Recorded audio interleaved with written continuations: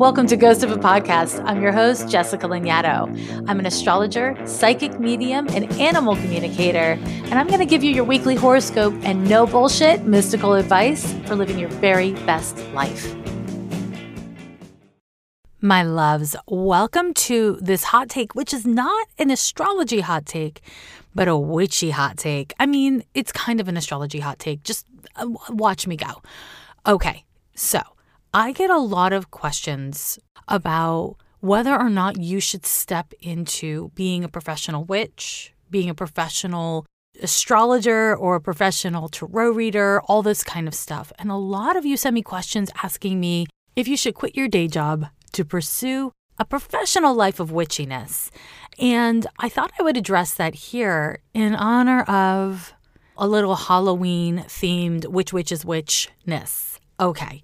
So here's the thing. Before we get into the spiritual stuff and the ethical stuff, let's talk for a hot minute about capitalism. Now, IMO, capitalism is a bitch, but it's HBIC, if you know what I mean. Unless you're independently wealthy or you are in a partnership or a situation where someone else is willing and able to give you a comfortable life, whether or not you're making money.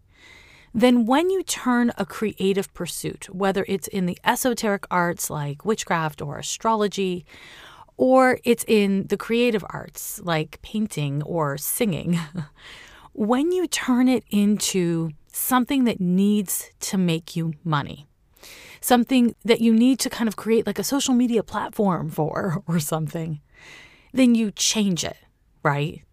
I want to just really acknowledge that over the years of my practice, what I have seen a lot is the most talented and creative and insightful people maybe don't know how to run a business or aren't great at charging a fee or showing up on time for appointments or responding to emails. And that if you're going to be a professional woo-woo, that is actually a big part of it.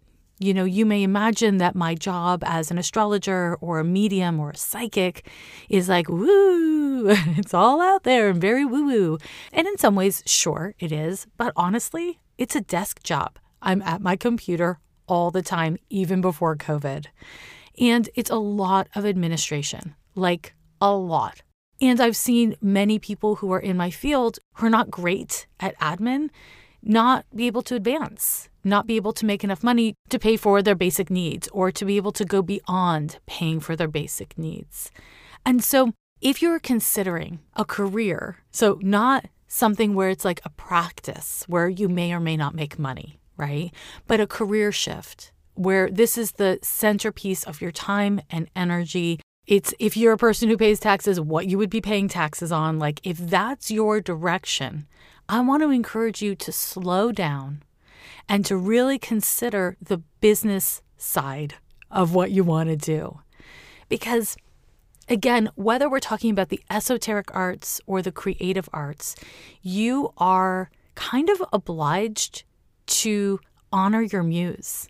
So for those of us who do woo and healing work, what that means is we need to be responsive to our guidance. And if your guides are like, okay, you're going to learn boundaries, and the way you're going to learn boundaries is by having a series of experiences over the course of the next 6 months where your boundaries get crossed over and over again, so you find new ways, more efficient ways of handling them, well, then that's what you got to do. And in the context of capitalism, in the context of business, this can be a boner. So I want to encourage you, if you're considering a career in the woo or in the creative arts, honestly, it applies, to come up with a business plan. Having a sense of clarity about your hours of operation, the services you do and do not offer, your liability with those services, your late fee, how you collect fees, how you track and manage your finances, the money you spend for your career, and also the money you earn, where you put that money, how you accept that money. All of those things are actually pretty essential for a successful career as an astrologer, a woo, or whatever. You may be surprised to hear me talk so pragmatically about something that is so kind of creative and esoteric and outside of the material realm. But again, unless you're independently wealthy, you have got to figure this shit out, truly. Because when you are driven, when one is driven by the need to make money, or a little bit differently but connected, the drive to be powerful or to be recognized by others, when those drives are primary for you, then you're not actually engaging in healing work, because it's hard to heal someone else when you're staring at yourself in the mirror, honestly. Okay. Now, I'm not mad at vanity. I'm not saying vanity is like all bad, but when your ambition is to be an instrument and a tool for other people's healing, if you're looking in the mirror, metaphorically or literally, you are not going to be able to do that for others. We have to put ourselves aside. And so the drive and demand of making money, the drive and demand of attaining personal power, those things can be very interruptive to actually helping other people. It's a meaningful reason why, if you are in the early stages of your competency, of developing your skill as a witch or astrologer or whatever it is, and in that learning curve, because I am of the mind it takes a long time to actually be competent as a healer, in that learning curve, if you don't have other sources of income, it can muddy the waters pretty quickly. When we are dealing with energy, when we are dealing with healing, as soon as you involve yourself in other people's vulnerability, your ethics become essential, right? Your ethics become really important, which brings us to the next layer of what I want to really take a moment to address.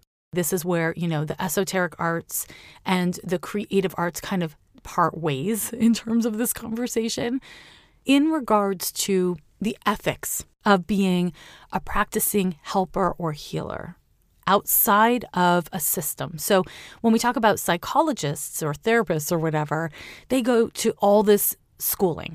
And personally, I think higher education is a racket a little bit, and I think it's a really problematic institution on a million levels, honestly. But having a system in place where people are trained by a certain rigor and they are accountable to a governing body, that's like a check and balance. Does it always work? Do I think it's clean and clear? No.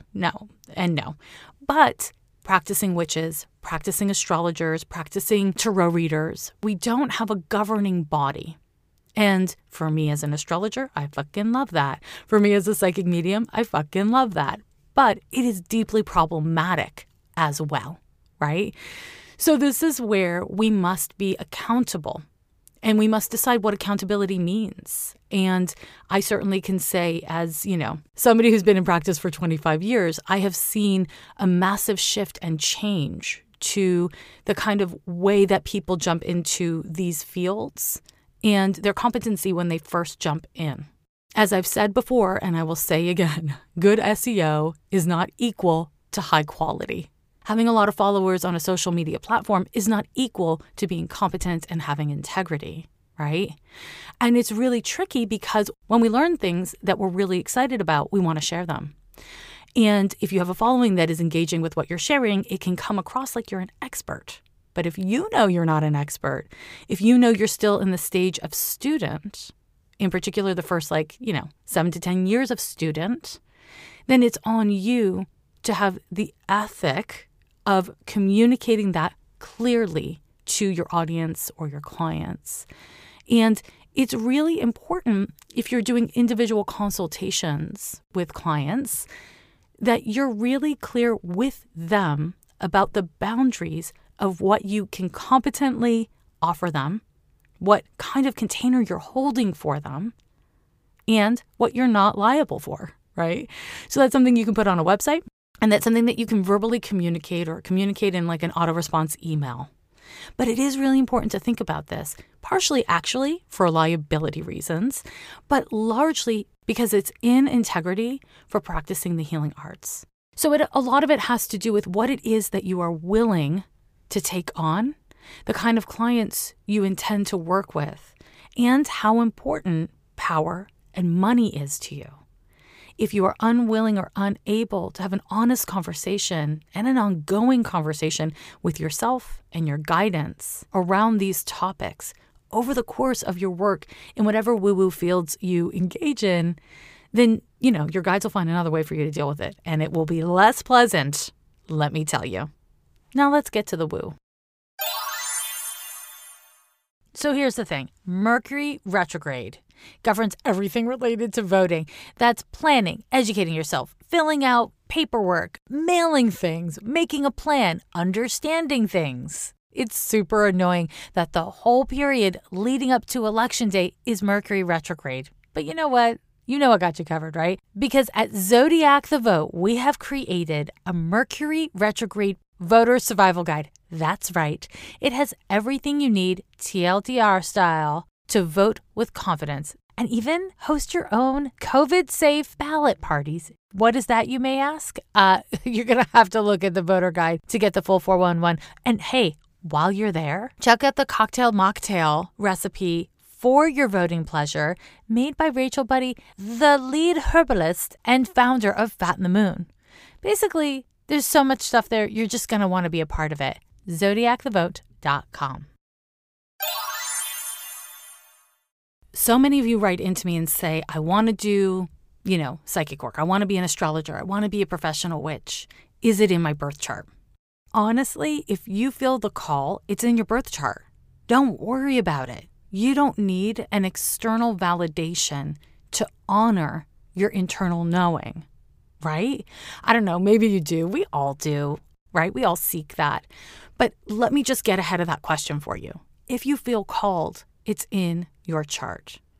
Now, the real question you should be asking me, and no one ever asks me, is, will this path bring me joy? Am I willing and able to do the self-work that needs to be done in order to be successful on this path? Like personally and professionally successful on this path? Those are the kinds of questions to be asking yourself. And if you want to be asking them to me, you know where to find me, ghostofapodcast.com. So here's the thing. It's not important if it's in your chart. And I know I'm an astrologer telling you this, but for reals, there's a million ways we can come to the woo. Many of us come to our sensitivities through trauma, honestly, and abuse. Many of us come to our sensitivities very naturally. Many of us have the intention to cultivate a skill, and then we study and practice and cultivate that skill. And most of us have some combination of all those three things plus, right? So it doesn't matter where the call comes from. What matters is what you do in response to the call. I mean, that's really for all things, but certainly for this thing. It's important that we don't over-idealize or self-aggrandize around the healing arts. If you are psychic or a medium, if you have the capacity to commune with the other side, quote unquote, you better really be careful about what you call in and how you engage, because the consequences will be hard for you to track and contain. Not to frighten you, but simply to make sure that you are centered and grounded in what you call in when, because it doesn't all have to be done all at once. As much as possible, I am a big fan of taking your time with the cultivation of your woo skills, because the container that you are capable of holding for others is only as deep as the container that you are capable of holding for yourself. And so, if you are not actively engaged in self-healing and accountability and creating progress and mobility in your own development, then you may have a very big looking container, but that doesn't mean it actually holds a whole hell of a lot. Within that, if you are engaging on a witchy path or an astrology consulting path, so I'm not just talking about personal use here, I'm talking about, holding a container for others. It's really important that you center grounding in your life. So staying connected to your body, and from your body, staying connected to the earth. A kind of old school way of being. And I'm not sure what's super popular at this moment in your particular community or from your perspective, but it used to be that the idea was that in order to do esoteric or intuitive work, you had to abandon the body. You had to leave the body and leave the earthly plane and just fly. Unfortunately, there are some negative consequences to that, and those consequences primarily befall you. So it's really important from my perspective to remember that we are in a body for a reason. And when we do our healing work, we may do it from the balloon of our energy, which is only but tethered to our body. That might be something that you do. However, to come back to your body and to fortify it is an important part of the journey, because this journey happens through the body, like it or not. So developing grounding practices is essential, and also developing practices for clearing energy, for removing other people's energy from your system. I have dropped an episode where I talked about this. It was called Psychic Hygiene. It was episode 116, in case you haven't heard it or you need a refresher. And in it, I really talk about different ways of approaching psychic hygiene. But it is important that you center that if you are consulting with people. And honestly, this goes from my perspective for doctors and nurses and therapists, anyone who touches other people's bodies, anybody who gets into other people's trauma, social workers, doulas, etc., etc. Now, within this, talking about, psychic hygiene and grounding practices, we have to talk about cultural appropriation. And so again, there is a way that there is an evolution culturally and socially around what is appropriate and what is respectful. But I will say this really clearly. If you are using spiritual tools, or you are pulling from spiritual practices that are from a culture or lineage that is not your own, then it's really important to slow yourself down and to consider whether or not that's stealing or appropriating. And this gets really sticky and really complicated really quickly, very quickly. There's so much to say about this. So let's talk about spiritual appropriation, because a big part of what spiritual appropriation is when you take someone else's culture and spirituality and you position it as your own, where you take ownership of it. And you feel this great sense of entitlement to do so without doing much or any research into the origins of that culture and of that spiritual practice, and whether or not you actually have a right to engage in it, especially to make any kind of profit off of it. When we talk about making a profit off of a spiritual practice or a spiritual tool, if it is not your culture, if it does not come from your culture, if it is not yours to sell or own, then we have a problem here. And so it's really important to question the tools you're using, to question the ways in which you're using them. And it is especially complicated because we live in a global world. And there is great wisdom and value from learning from other cultures, being inspired by other cultures, by dialing it back and learning from people generations before us. Where it becomes deeply problematic is when you express a sense of ownership of those things when they are not yours to own. Now, that's not the focus of this particular podcast episode. However, it is a really important thing to consider if you have a spiritual business or you're thinking of having a spiritual business. What are your origins? What are the origins of the practices that you're engaging in? Is it appropriate for you to be using them and also profiting from them, right? And within this, we all have room to grow. We all have room to be humble. And it's important that we do so, because if you can't learn your lessons, if you can't be humble, if you can't pivot, then you shouldn't get into the healing arts. You know what I'm saying? I feel like you do. I feel like you know what I'm saying. This is a really frightening time. People are scared about what comes next. People are left alone with themselves in their apartments, really questioning things and having to become more creative in self-care and in how to socialize and all these kinds of things.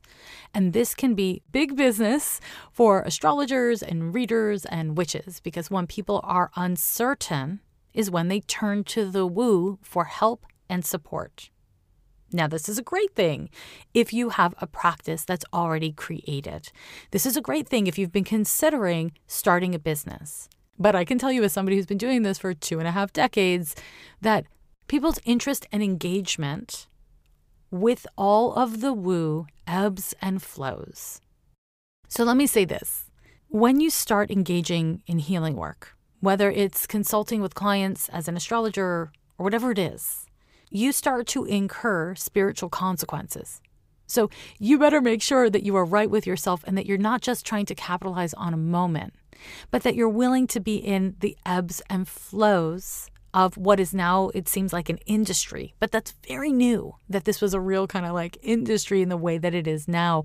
We don't know what kind of backlash we are going to see or when the backlash is going to occur, but we do know this. Throughout time and throughout cultures, there is always a backlash to witches. There is always a backlash to astrologers. There's always a backlash to esoteric practitioners who are spiritual in nature and practice outside of religious institutions. And I'm not saying that to frighten you. It's just, it's just the reality of it. So are you willing to engage? Are you willing to build within that? Is that how you want to make your living, for better or for worse, for richer or for poorer? Nothing, of course, needs to be written in stone. Nothing, of course, needs to be permanent. However, once you engage on this path and you take on other people's wellness, it's important that you understand your responsibility within that, your responsibility to yourself and to honoring the work of self-healing, accountability, and presence.